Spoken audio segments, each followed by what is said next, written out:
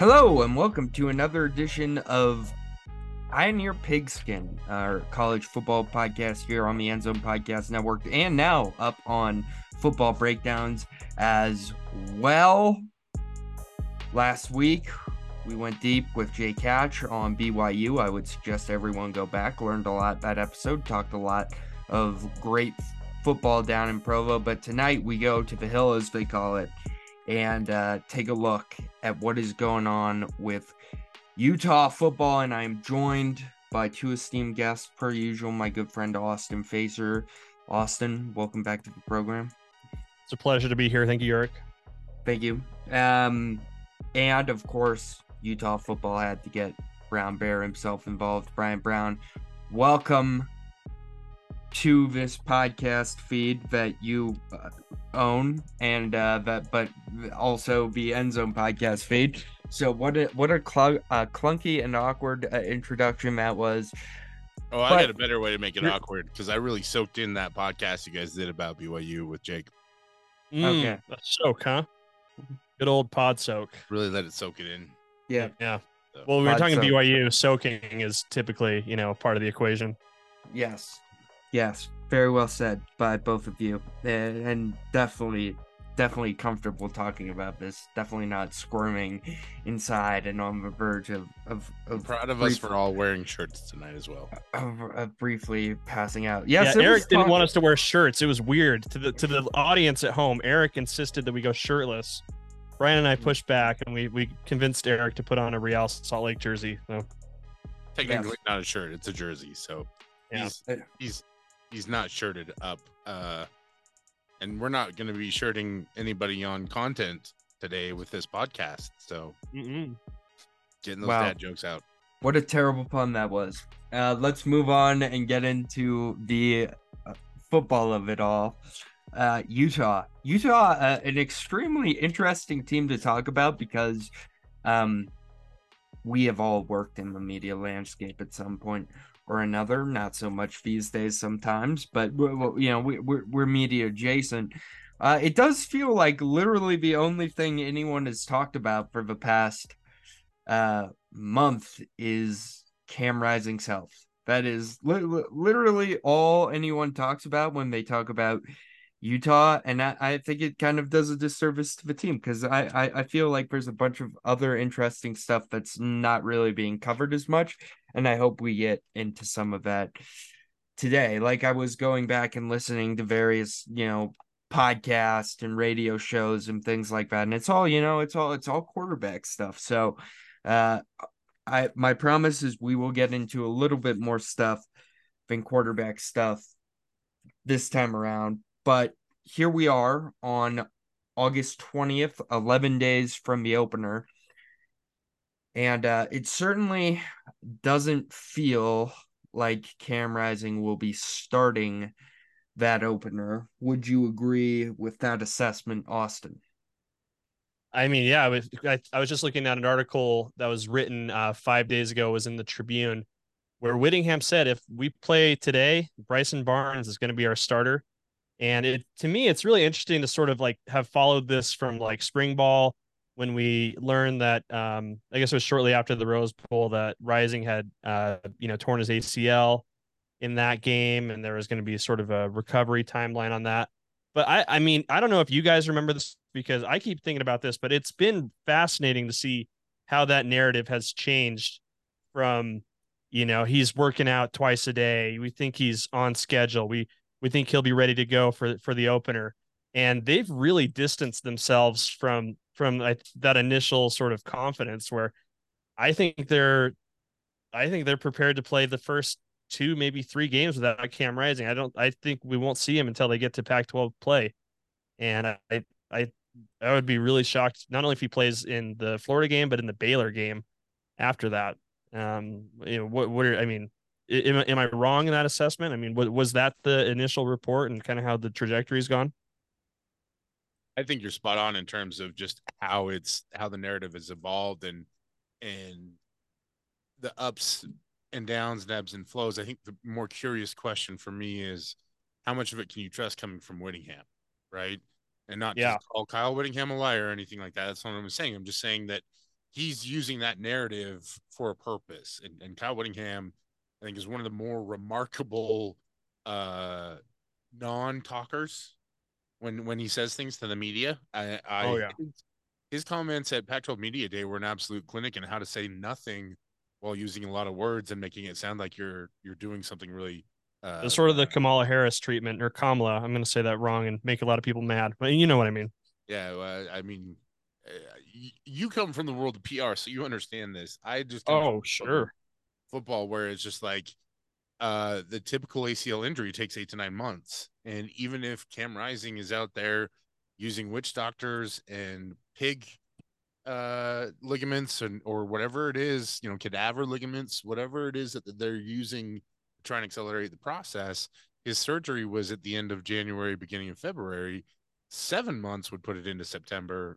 8 to 9 would put it into November. And so just basic maths, elementary level maths were at play for me in thinking that Rising was not going to be ready for the season. Now, has Rising done a very good job of getting prepared for it? Absolutely, he has. And I think he has put in the time and the effort.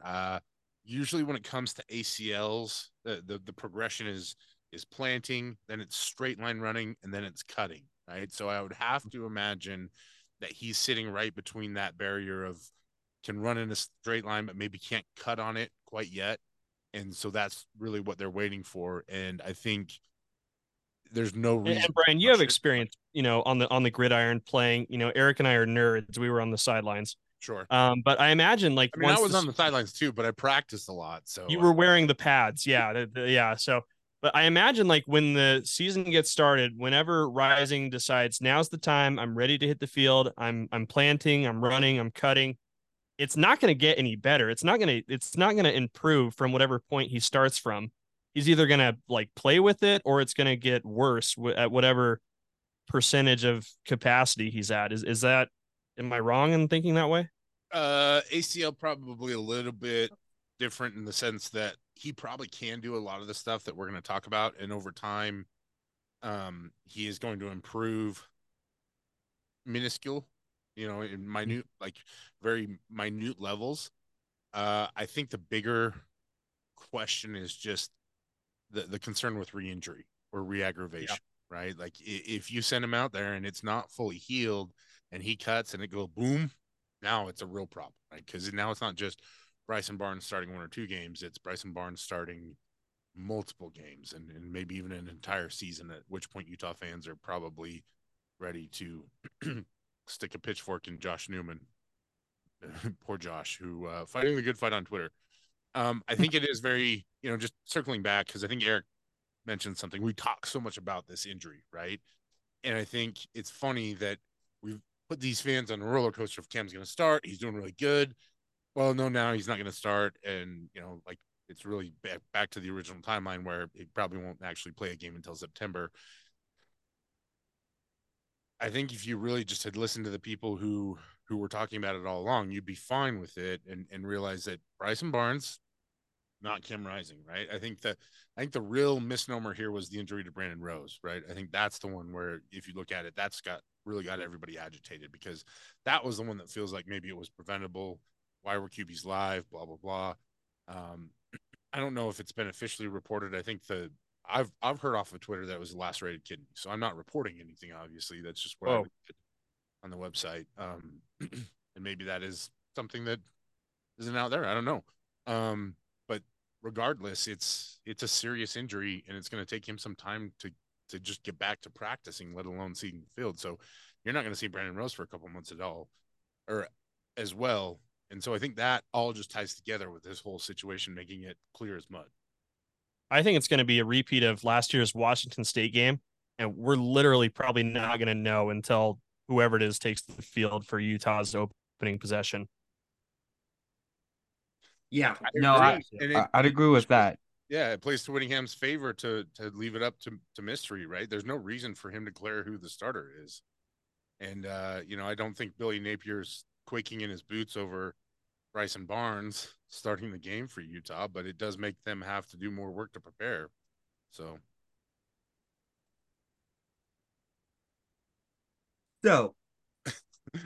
That was such a So hot take that it got a yawn Wow. from Eric out of it.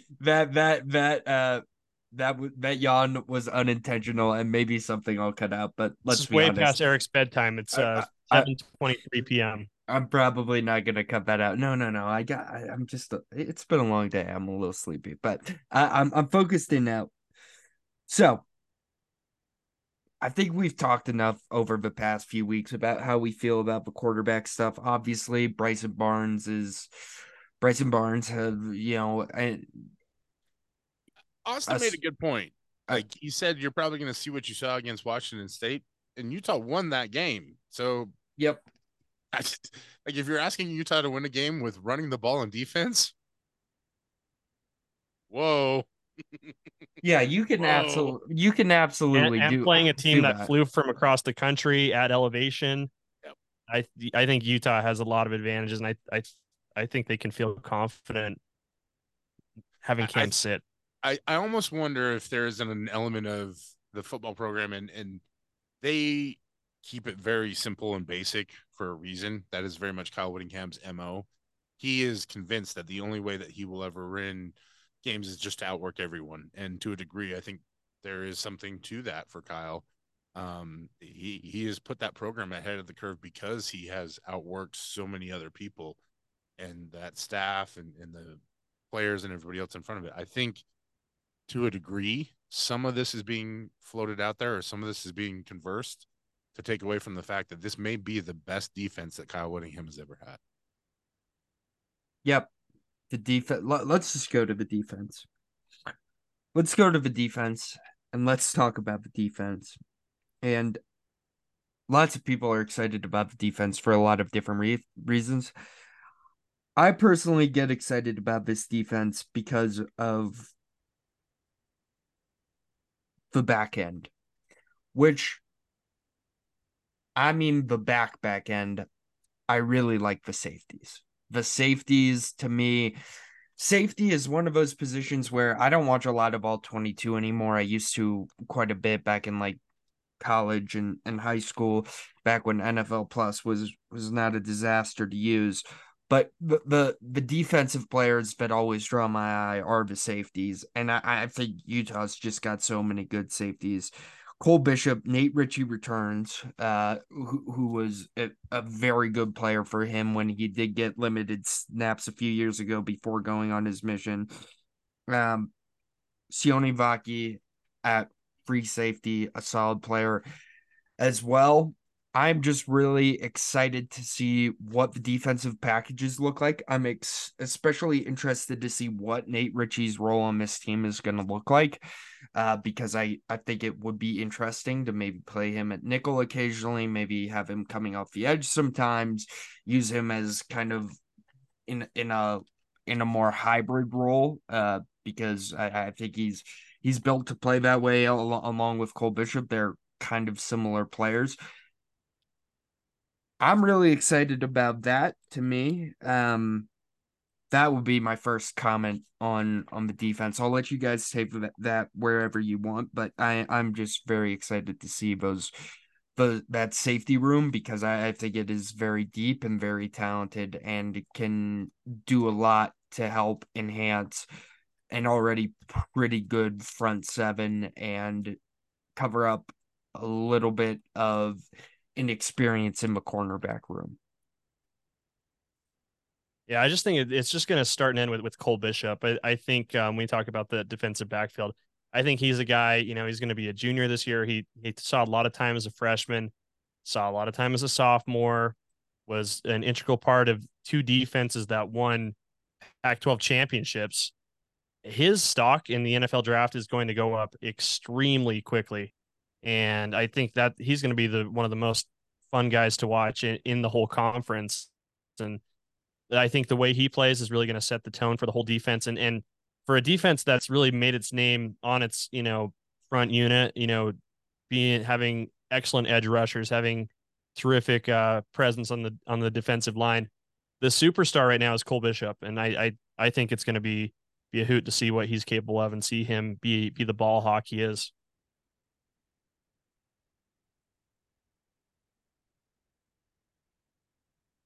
Brian, you may be muted. Brian I was did, Brian was playing I around with did his it. new I mic did it. stand to the point that he turned his microphone off. I thought I'd broken the habit of talking on a podcast without muting myself, and nope, we're back to it. Streak is alive. Drink up, everybody. Fanta Zeros to the house. Cole Bishop really jumped on the scene there as a playmaking safety at the line of scrimmage, right? And so you kind of have two types of safeties these days. I call them a box safety and a post safety. Traditionally, people call that a strong safety or a free safety. But I think to Austin's point, Cole Bishop's next progression is to become that ball hawk, right? To be that patrollee out in the or be out patrolling in center field. And as much as Utah runs man coverage, he's really going to be the guy who has to be great at supporting Miles Battle, JT Broughton, Zamaya Vaughn, Fabian Marks, whoever of those four guys ends up starting at the corner position, and they will rotate them a lot throughout the season. But it's going to be up to Cole, be the one to make sure everybody's getting into position and be the most knowledgeable guy in the field. So can he have that same level of impact if it's not sacking quarterbacks and making tackles in the run game or sneaking in on a delay blitz, or they call it a green dog. Can he get in there and really leave his mark from 15 yards behind the line of scrimmage? So I think that's the interesting part. Eric brings up a unique situation because they almost have two clones at safety in Nate Ritchie and Cole. How do you integrate both of those guys? Are you going to see both of them on the field at the same time? And then you have Sione Vaki, who was a tremendous playmaker for them later in the year. So how does he work into the situation? Do you use more three safety packages? Do you slide one of those guys into the nickel position a little bit more? Now, nickels usually work with the safety room, so it's a familiar place, but we've heard a lot of good things about Teo Johnson. Smith Snowden is one of those guys developed enough to a point to where we see them. And so safety is a position where they have so much talent, but it's how applicable is that talent? And, I think really it's been a long time since Utah has had a legitimate ball hawk safety that could create turnovers. I think Marcus Williams is the last one that really jumps out to me. Like, wow, that guy could really go after, make some game changing plays from back there. So I think the other element that when I look at this defense is, are you going to need to pressure as much with your safeties when you've got a defensive line that's returning that, by all accounts, is going to be really impressive? Yeah, I'm very interested to see how the safety room plays out.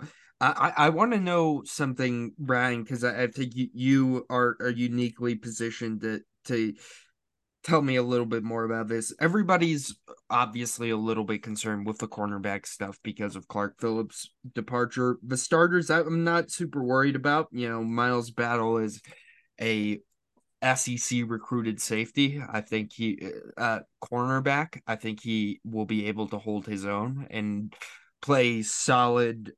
At least he will not be a liability, which in Kyle Whittingham's system, as long as you are not a liability at corner, you are probably pretty solid to start. And then I think Travis Brun's just a very underrated player who made some plays last year and I thought developed nicely alongside Clark Phillips. It'll be interesting to see what he does now more as their kind of number one corner, I would imagine.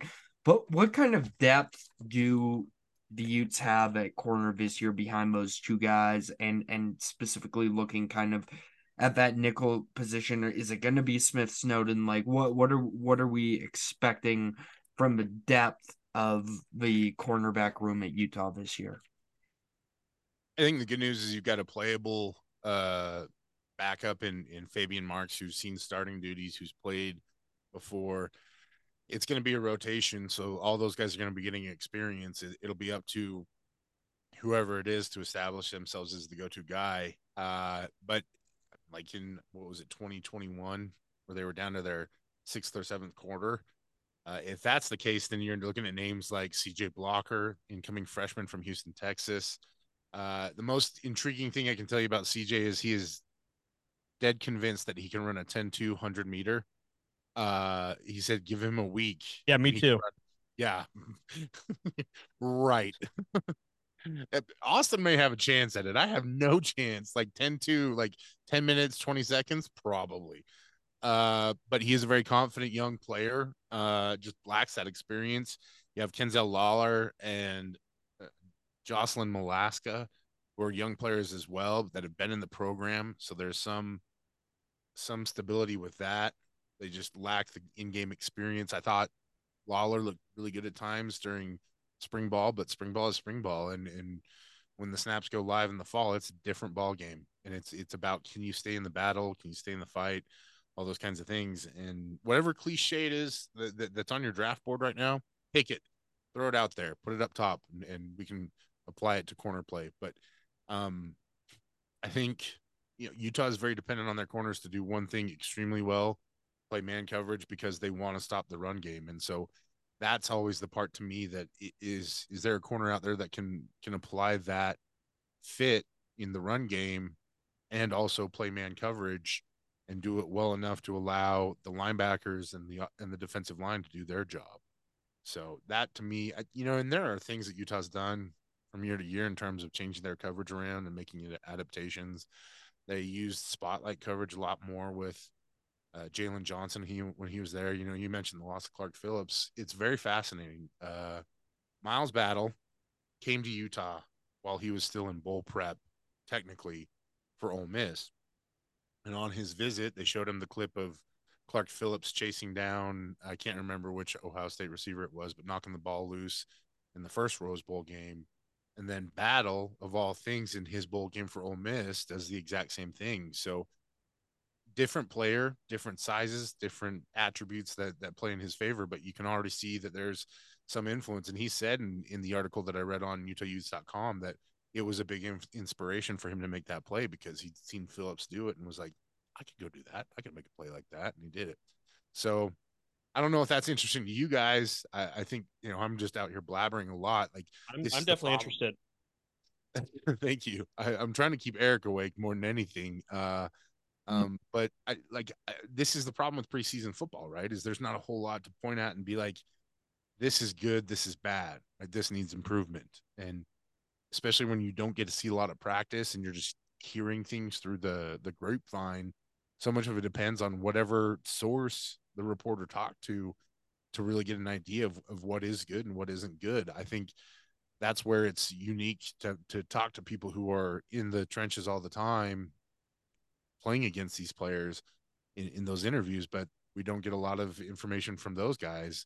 So it's hard to really get a gauge for, like, I mean, I can give you the 411 on every single one of these guys. I don't, but what is I it? mean, that's such a good point. I remember when I was a little kid and my dad would take me to practice with him, after school. We were standing on the field watching the entire thing pretty much every day. Nowadays, the media is subjugated to watching from the parking lot with binoculars if they're lucky, if they can find a good angle around the buildings. So yeah, I mean, a lot of the what we're just talking about right now is just speculation and hearsay, and that's really the best anyone can do. And that's a big part of why we're not going to really know what's happening at certain key positions. And we can go through depth charts and plot accordingly and say that this guy could be, the game breaker. This guy's a guy that we've heard a lot about or whatever. I think Miles Battle is one of the few dudes who comes in with a legitimate resume of being a multiple year SEC starter, came to Utah because he really just wanted to hone in on his craft. And, um, I think he's a guy that's really settled in well. Like, the players love him. He's a good leader. He's integrated well into the system. He really likes it here. And so that's the kind of stuff that to me makes me think he'll have an advantage. And, we talked about the safeties. There's a guy named Jonathan Hall that early in spring you started hearing some rumblings, and it has just grown to almost a crescendo about he's going to be a dude in this program someday. And in talking to him with some of the stuff that I've done in the past, he is so process oriented. Just even the way he dresses, there's a plan to it. And those kinds of guys, you don't know when the success bubble is going to pop, but you just kind of know it's going to be that way, right? Like, I think Cole Bishop was one of those guys that came into the program early on, and you just said, you just get these feelings that they have those attributes to where they could be good, but when is it going to pop out? So if we had to pick maybe a player on this defense where it really pops out for them this year, is that player kind of consensus here, like we're talking about Miles Battle, or is there someone else within this defense who you guys kind of have in your mind that maybe this is the year where everything really clicks together and we see a big step forward? I'll go first because there is one that I definitely think has that kind of electric pop out season, and it's Jonah Ellis. Early returns on him, and health is always going to be one of those things where he's 6'3", 250, so he's a little bit undersized in terms of playing the defensive end position, but he's worked his tail off throughout the summer. He's been gaining weight consistently. He played through a really tough injury in the Pac-12 championship game, and so he's a guy that I point at, and I think he's one that could really just leap off the platform and become a superstar for this defense, and a name that maybe hasn't been said enough in the media and interviews or with the watch lists. I'm going to go with Sione Vaki. That's my prediction. Just because I think we're if I mean, let's just think. I just talked so much about Cole Bishop. If he's able to take away half of the field, that's going to give Sione Vaki the opportunity to make plays. I think he can do it. Okay. Vaki would be another great choice. That's a guy that's, again, when you talk about people that you hear buzz about, it's been consistent from him, and wherever he ends up playing, whether it's nickel, safety, if he ends up playing deep, he's going to be an impact player and he's going to make plays. And really, I think that's the key to this Utah defense is they need some playmakers. And it's not just about being great at your position and executing. It's about making big plays when the moments come along. Yeah. I think. Do you have one, Eric? I don't. Well, I do, but I don't know if it feels like kind of a cheating answer, but like Lander Barton's going to get a lot better in year 2. Like, obviously, right? Like, like he kind of came around towards the end of last season, and obviously this is like I said, it's a bad answer because it's a cheating answer, but like, is it cheating just because he gained 30 pounds in the offseason and he now looks like the Incredible Hulk? Is that why like cheating? Like we're all expecting him to like take the leap, and like in a year from now, like we're gonna be talking about him as like a guy who's projected to go in the first to third round of the NFL draft, and like that to me, he's one of those guys that no doubt pops out and gives me a nice transition that I think one part of this whole dynamic of this Utah defense, which I think we all agree is going to be very, very good this year, is the linebacker core. Because the linebacking core is just so good with Lander Barkin and Karine Reed, who really stepped up last year. Karine Reed had his breakout last year. You'd expect him to be just as good this year, if not maybe a little bit better. And then, of course, you have Levon. I'm going to butcher this name. Levani, help me out, Brian. Levani Damuni. Yes. So tell me more about him. He's a transfer, right? Local guy, played at, I want to say Ridgeline, but I think it was actually Mountain Crest. Went to Stanford, did the Stanford thing, got his degree, transferred back to Utah. A major addition to that room in the sense that he brings a lot of leadership to the group. He's a natural fit. He's a playmaker that can play multiple linebacker positions. I think he was a guy that at Stanford had an impact on that defense, but the overall room and the defense just wasn't to his standards in terms of what he was looking for. And so when he entered into the transfer portal, it was basically done deal for him as to where he wanted to go. He wanted to go to Utah, and he is very well spoken from Providence, Utah. He did go to Ridgeline, so it's those new high schools up there always trip me up a little bit. For when I was in the thick of it, it was always Mountain Crest. Now it's Ridgeline, Skyview that seem to Green Canyon, all the new ones that seem to be better. It's wild how that works out. But as a senior, he's a team captain. Pac-12 honorable mention, all Pac-12 honorable mention linebacker, 14 linebacker for Phil Steele. Started in 12 games. Team leader was 79 tackles, 3.5 tackles for loss, sack, an interception, and a pass breakup as part of his resume. And so you're getting a very high quality linebacker to add to that group. But I think for him, most importantly, it's conversation with him that was really fascinating to me is he talked about intrinsic motivation and how that's just something that's always been there for him. And just to hear linebackers use words like intrinsic motivation is a huge thing, because we used to call them Crayola eaters because linebackers were just these big meatheady, like skin at the table type dudes that you would see on the program, or the Boz. And he's very heady. He's very very smart, very intelligent. He's well I would spoken. love to see the boss try to use intrinsic in a sentence. Is there any way we could make that happen? Is Dr. Pepper bringing back Fansville, where he's the sheriff again this year? Because maybe he could do some intrinsic investigations or something. But yeah, it could be. Yeah, I think he's a nice fit in that group, and they've got a lot of other guys. We talk about Perenne and Lander, but Justin Medlock is a player that's going to see the field, and he's going to be an impact guy. So there's a great group. This defense is very deep. I think that could be a blessing or a curse for Utah, right?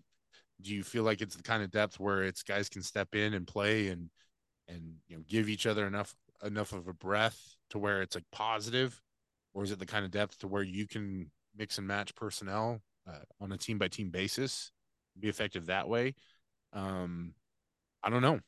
I think that's going to be the part that's up to Coach Swan and Coach Scally and the rest of that group to make sure that these guys are not only ready to play every position, but every week and every team. But there's definitely plenty of guys back there. Sione Fotu coming back from a mission. And in the 5 games that he played in 2020, he sure stood out as a true freshman. So there's a lot of talent. There's a lot of names in that room. I think the bigger thing is just how do you get it all integrated? So, are you going to see a lot more like the 3-3-5 package because of that and the versatility that you have with Lander Barton where he could rush?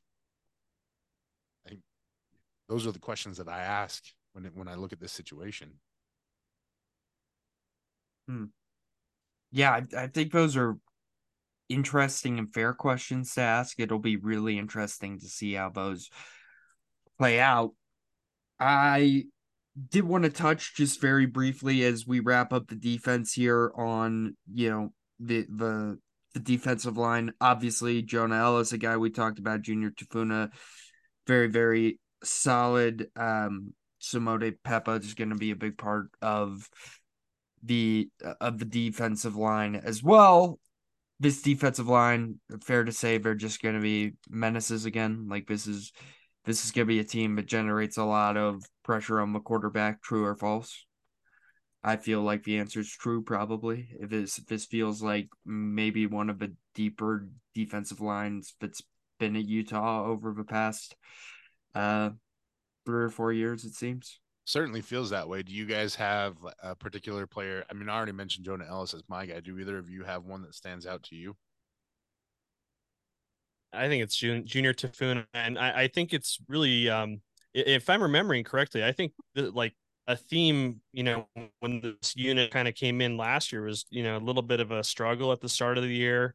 They picked up their stride, but I think it just shows the amount of experience and of what can happen in a whole calendar year where, I mean, once again, Utah's going to be leading the conference in so many different defensive categories. And I think a lot of that starts with the work in the trenches. Yeah, for me, it's Logan Fano. Like, how good is this kid? Like, is he good enough to play his way into meaningful snaps on Kyle Whittingham's deepest defensive line ever? If that is the case, and he is able to play his way onto the field, then I think that just says something really tremendous about the level of talent he has coming in the future. I'm interested to see how involved in the rotation he is. So that would be a guy I'm pretty interested in. There's a lot of this is what's unique about this roster. There are a lot of those names that I'm really interested in to see what this guy's ceiling is, right? Logan Fano, how does Van Villinger come back returning from injury? And he's gained some weight, so he'll probably be playing some unique position stuff. He may end up seeing a lot more defensive end in their 3-man front because of that. Another name, Connor O'Toole, the converted wide receiver that played a lot last year at defensive end and 6'4", 251. The size is there. Is he going to continue to improve? And then there's one player that we always seem to forget about in this conversation, and it's Aliki Vimahi. And really, Vimahi has been one of the better players for that team for a while now. And I think we just don't see him have the production everywhere else. But when you look at their grades on the season, the 5th highest graded defensive lineman was Simone, or the 5th highest graded player through PFF was Simone Peppa. Number 7 was Gabe Reed. 8 was Jonah Ellis. All those guys are coming back, so that leaves a lot to be very encouraged about with that group. It's just there's so much. It's kind of a weird situation to be in with them because there are so many guys coming back that you look at and think to yourself like they could be really, really good, but you just don't know, really. What's is like there's not really a low base guys, right? Or the floor, so to speak. Yeah, the question is like how the ceiling. There's no concern about what the floor is. It's high too, So. Yeah, I think that's a great way to look at it. Is the floor is very solid, and there are a lot of guys that can play. I think Chase Kennedy will be a guy who sees some action. A little bit undersized, and there's been some talk about Ko Okana as well. I believe he's a redshirt freshman from Hawaii, but I just don't know. Again, that shows you just how much talent, and like Austin is saying, that the floor is there. It's just what's the ceiling of this group? Can they be? And the other part of it too is, can they be one of the more tenacious defensive lines in the country, and not just in the Pac-12? Right? I think that's where Utah's been very dominant in the conference. Can they make that transition to where they're having, I don't like, not Georgia-esque, but like a poor man's version of Georgia, right? Because I don't think anybody can top Georgia. Georgia is just going to be the best no matter what for a long time. Do you have a group that can be top 5 in terms of a defensive line, or be a group that can be so outstanding that maybe it puts you into the conversation for college football playoff berth? Yeah, I think that's certainly fair to ask a question of that. So often we put so much pressure on who the quarterback is going to be that you kind of forget, like, there is a chance that if Utah, if Kyle Whittingham's a great coach, like, he's obviously going to tell the defensive line at some point, like, hey, we are short our leader right now. Like, we need you guys to step up and be absolute dogs and go out there and win us football games. I think that there's certainly the talent level in that room for that to be a real possibility. So yeah, I'd be interested in seeing that too. The offense a little bit here before we talk a little bit about the schedule and head out. Obviously, the big thing has been quarterback. We already talked about that. Here's my big thing that I've been a little bit pissed has been undercovered during camp is, what is Brant Keithy's status? Like, what is his status? Like, is he, because if he's coming off a similar injury to Cam Rising with a little bit longer of a timeline, but to me, it's more impactful if he is not available than if Cam Rising is not available, because Bryson Barnes with a full complement of weapons can survive. He can survive. The offense can be average and they can stay in these games. But if Brant Keithy comes back and he's not 100% and he can't stay on the field, or he looks like a slightly worse version of himself, that's a huge blow. This offense is not loaded with talent at wide receiver. I would argue. Like, I like Devon Bailey. I respect guys like Money Parks, but like I'm not threatened by the wide receiver room.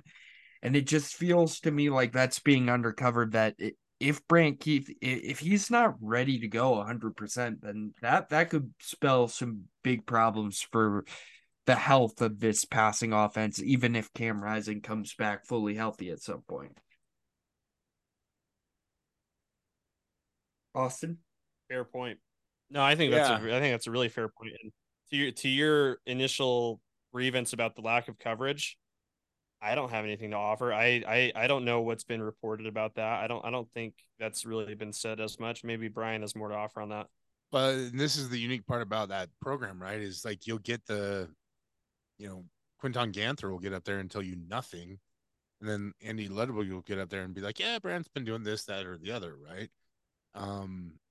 Not fully cleared, but I think the last mention was that he was further along than Cam, but at the same time, he should be further along than Cam. He's been at it for 2 or 3 months longer than Cam has been. So I think my curiosity with that one would become this: if you're Brant Keithy, you should be doing everything you can to get back on the field, right? Because every watch list in the country is now on top of you and your production, so you should want to be out there game one as badly as possible and be doing every possible thing you can to be ready to go and ready to perform. The other aspect of it too is I think, how badly does this offense need Brant Keithy? And I'm not asking that like to be rhetorical. I'm curious. Do they really need Brant Keithy to be the Dalton Kincaid of this year's team in terms of production, or do they have enough at other positions and are guys like Emery Simmons and Micah Pittman and Landon King enough to create opportunities for other guys? And we saw that Mickey Sunga was moved over to tight end in the spring. Looks like that one's going to stick. So how important is Brant to the offense, or is it more important to Brant to be a part of the offense? That's kind of where I look at that situation.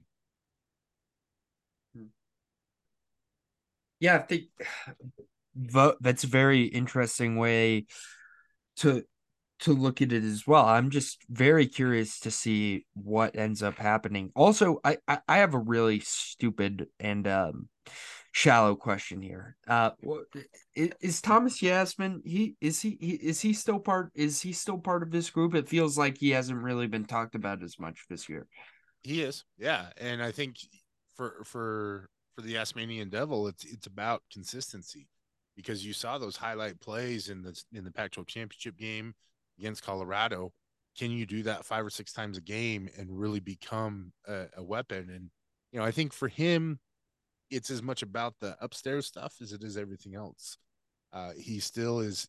He's so unique things that you learn about these guys, right? Like, so Thomas Yasmin's a big data scientist, really fascinated by economic trends and world markets and things of that nature. And so you realize like precision is a big part of who he is in terms of his studies. So it's probably the same when he's on the field. And so last year was really his first opportunity to get a ton of reps and really zero in on the precision. Now, what's unique about Yasmin is he's the guy who's teaching CJ Jacobson, Landon King, everybody else what to do. And so that's going to help him be better at knowing his role and his responsibility on the field. So I think that really should help, in theory, should help him translate into being a more consistent player, because 6'5", 260 can hurdle anybody on the field. That the athleticism ain't the question, right? Yeah, athleticism Yeah, I have a certainly friend of mine who does day trades. is not a question. I do I have a appreciate friend how you who guys kind of day let me trades with cook Thomas on it. Yasmin, Sorry, and go ahead. they do well. They make good money day trading apparently. So hey, apply some of that to football. Yeah, yeah. See Figure some out your stonks algorithm. action. Yeah. I do appreciate how you guys just kind of let me cook on those things, and I know that some of it is just because I do have a lot more interaction with that community and the players, and know a lot more. It's not just some of that. That's entirely why. Yes, that is entirely why. I do have opinions on Utah football, but you have said them all much better, Bryan, and I do appreciate that. Which brings me to my next point here, because I like the pacing of this episode, and I don't want us to undertalk, but at the same time, I think if we could get out of here under 45 minutes, that'd be good. I think we could fit a lot of information into the episode. I need to ask Bryan this though. Bryan, I'm just gonna give you here you go. 3 to 5 minutes to just tell me everything I need to know about the offensive line. Go. Keaton Bills is going to be moving earth, and that's going to be a huge component of what Utah wants to do in the run game. I think they are an inside zone team primarily. They want to either move guys out of the way play side or create a cutback lane. And I think that really works to the advantage of Jaquindon Jackson being a more upright but shifty back to where he can cut and go and really make those backside lanes into explosive plays. They need to find a solution at center, whether it's Kolifau or Johnny Maea, and I think the swinging door at left tackle has gotten a little bit wider simply because Spencer Fano has been so good as an incoming freshman. So do you really feel comfortable starting him as a true freshman at left tackle, especially if Cam Rising is still not quite to 100%? I think to Austin's point early in the episode, he's never going to be 100%, right? Where he's coming into the season. And so you're always going to be a little bit limited. So do you go with the more trusted, experienced guy in Falcon Kamatule, or do you go with the young buck who just has gobs of talent and ability in Spencer Fano? And then, like I said, Keaton Bills is going to be the most reliable, most responsible player out there. He's going to just absolutely destroy people. You're going to see 2 or 3 blocks a game where he literally looks like Thor, just dumping dudes. Play side, it's Satao Lamea has slimmed up again, so he'll be great at right tackle. I still believe that his future is at guard, and that's likely where he'll play at the next level. But just having him out there is an asset. And for the right guard, Michael Mokofisi is going to have to fight to keep that position because there's plenty of guys behind him that want to see the field. And if Spencer Fano's pushing in the left tackle position, maybe you bump him inside a little bit too to get some reps. So there are. In years past, it was like, do you have 10 guys who can play? And now it's like, well, we actually have 10 to 12. Who's going to be the best one of this group that we can stick in there and be consistent with? And so I think that's a big change. It's Jim Harding. Give that man all the flowers because he took so much heat and so much crap from Utah fans for years. And now he's just pulling in 4 stars like it's nobody's business. And he's got another. And I hope y'all watch Corner Canyon and Bishop Dorman because Isaiah Garcia is another one. It's just gonna be so filthy loaded in that room when it comes to just talented guys. And Harding is the kind of coach where he'll develop them and help them see the field. Yeah, obviously good to be loaded in the trenches, especially moving into the Big 12. Very, very solid. I just want to finish by asking who is the player we're most excited to see on this offense this year. I will start. It's got to be Jaquindon Jackson. I know there's the fan base is kind of polarized on him. I know some of the media is kind of polarized on him. From what I saw last year, he's a very good runner. He has very good body balance. He knows how to find holes. He's maybe not the most powerful runner in the world, but that'll come with reps and experience. I also think it helps being a quarterback. I think there's some added ball security that comes with that position. And I don't think he's going to put the ball on the ground a ton. And even though I know there's a lot of different running backs that could play into this system, I really do think Jaquindon Jackson's going to be the league bell cow back when it all comes down to it. And Kyle Whittingham's got to make his choice with who he's going to ride. I think he's going to use Jaquindon Jackson quite a bit. I'm excited to see him this season. I'm curious. Austin always pulls good names out, so I'm curious to know who he chooses. I am so excited. I'm gonna go last because I think I really have a good one. And I swear to God, Bryan, if you take it from me here, I'm gonna turn off the Zoom right now and just leave. So go ahead, proceed, tread with caution. But I want to go last, so you go ahead and go next. I'm going to go with a player that maybe is a little bit off the radar, but I'm very curious, and it's Manir McLean. Yes. Okay, we're good. I didn't want the Zoom to go off either, but McLean he's kind of bounced a bit in terms of position. I think last year played tight end and now moved back to wide receiver. He's coming off an injury last year, I believe, is part of why you didn't see him later on in the season. But you're seeing him a lot in the social media posts, so he's clearly out there practicing and getting reps. I don't know how live he is. Again, they don't let us watch this stuff. They don't give people information on this stuff, and I understand why. I hate it, but I understand it. So he's a player that I'm very curious about because he's a transfer from USC. He's got a lot of athletic ability, 6'4", 217, and I'm curious to see what his impact is. He's only a junior, according to the website, so that could be a guy that suddenly pops out of nowhere and really establishes something unique. And he's been in the program, so he knows what to expect and he knows what to do. I'm really excited for the. Sorry, I'm not saying that he's going to be like that guy that everybody's going to be like, oh, Manir McLean, he's my pick for the sneaky underdog. Because I think Eric kind of covered the dude that everybody's looking at and is like, okay, this is the guy that we're all expecting to be the next big thing from the offense in JJ. But Manir is one that we talked about most interesting teams, right?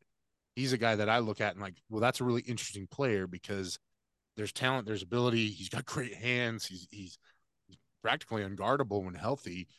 So what does Utah do with that? Can they actually use that and can they put him into play? Okay, sorry. Brian, I was so excited about this. I cut you off prematurely. But when I say this name, you guys are gonna freak out at how smart I am. Okay. Here it is. Cole Becker. Thank you. Brian's giving me the touchdown Jesus. Cole Becker, for those Eric of you is giving you the what? Yeah, Eric is giving you that look that says, I don't know who that is. Never heard that name in my life. Let me you know who I'm talking about, don't you, Bri? Oh, I do. I love Cole Becker. Yeah. And I am on record as not being a genuine lover of kickers or punters. I think special teams are special for a reason. And sometimes I think you let them play a part of it just to make them feel special. But Cole Becker is a special player and really, really excited for him and what he brings to the table as a kicker. Most kickers are the weirdest people on the planet. Cole Becker is awesome. And if you have a foursome out there and want to get somebody to really be a ringer in your scramble or your tournament, call Cole Becker because the two things that he does well are kick footballs and hit golf balls. He's a big dude. He's 6'3", he's 230. He was jettisoned from Colorado, or there's some story there, but he's one of the heaps of players that transferred from Colorado when Deion Sanders came in. Utah scooped him up. Eric, let me just run down some stats for you. In 2021, he was first team All Pac-12. Last year, as a sophomore, he went 11 for 13. Had a long of 49 yards. I'm seeing here in 2021, he was 3 of 4 between the range of 50 and 59 yards. Coming out of high school, he was ranked as the #1 kicker in the nation by some groups. He's from, where is it? He's from Roseville, California. Went to Rockland High School. Bay Area, thank you, and makes sense because Eric has the Golden Gate Bridge as his Zoom background, so I thought that would get him excited. But I mean, special teams have been such a trademark of Kyle Whittingham teams over his tenure. Last year, the kickers kind of sucked. Jalen Redding, the magic faded on him pretty quick. He lost his job. Jordan Noyes also lost it again, so there was some going back and forth on that. But I think it's really exciting that, again, Utah's going to have an elite kicker and continue a lineage that had a little bit of a gap in it. And despite that, they still won 2 Pac-12 championships. But if we're talking about a team where there are question marks in the offense, where things could get dicey in the red zone if Keithy's not ready to go, I think it's going to be big to have some automatic points on the board, and Cole Becker's the dude to do it. Somebody out there is going to point on a map and say that Roseville's not Bay Area. It's more outside of Sacramento, whatever. Whatever. Northern California, Geography I is think, is like subjective. It's close. It's 5 square miles. The area of Northern California. Yeah. Like that's like everything north of Fresno is Bay Area. Yeah. So come after me, you map geeks. Another fun stat that I think Utah fans are going to love about Cole Becker: 94 kickoffs, 63 ended in touchbacks, and I think Utah fans are going to absolutely revel. Austin nailed it. He's a big guy, big leg, strong leg. I don't often promote it, but the Crimson Connective interview with him is really fascinating because one of the questions is why Utah, and his first answer was, well, not going 1-11 was a big factor. Yeah. So, you know, from worst to first, good move. Yeah, he and Bam Allen, the transfer from USC, who we didn't even cover him in terms of the safety depth, and I think he'll probably be a guy that sees some action. But they both made the smart move and went from the teams that lost to Utah and joined up with the winners. So it's kind of that's a new, I think that's a new one for Utah fans, but I think they like it. I love that we closed with some kicker talk. Makes me happy. I'm a fan of kickers. I'm a kicker guy. What a shocker. Lightning round here. Final record and who's playing in the Pac-12 title game, the final Pac-12 title game this year to close us out here today. We will start with you, Bryan. Final record, I think 10-2. I do think they win the Pac-12. I think the nefarious games on the schedule right now are more likely Baylor on the road. I think that's going to be one that's going to be tough to win. And then those last 4 or 5 weeks of the schedule are just absolutely brittle. And I think that road game at Washington is one that I look at with some skepticism in terms of, can you hold up to that point? How healthy are you? Everything like that, where it's just a 9-game conference schedule is always going to be difficult. Sorry, what was the rest of the predictions that I need to make? Just who's in the Pac-12 title game with them? I think it's either Oregon or Washington this year. And I think USC is still just so, like, they're good, and I don't think you ever really want to pick against Caleb Williams, but what if he gets hurt? What are they? Right. It'll be interesting to see what ends up happening there. Austin? Okay, I'm again the pessimist to the group. I think Utah's going to go 9-3. Projecting one loss in as Bryan said, at Baylor. I also think it doesn't bode well for them that they have Washington, USC, Oregon State on the road. I think they're going to lose 2 of those to arrive at 9-3. I think they're going to miss the Pac-12 championship game just based on those 2 losses. And I think there's a real narrative here. I'm gonna go ahead and say USC is going to be in that championship game. I think they're going to maybe find a way to get ahead of teams early and be able to pull Caleb Williams out after his stats are to the point where he could contend for another Heisman. I think that there's a narrative here though that I just because I like stories, I can see this happening.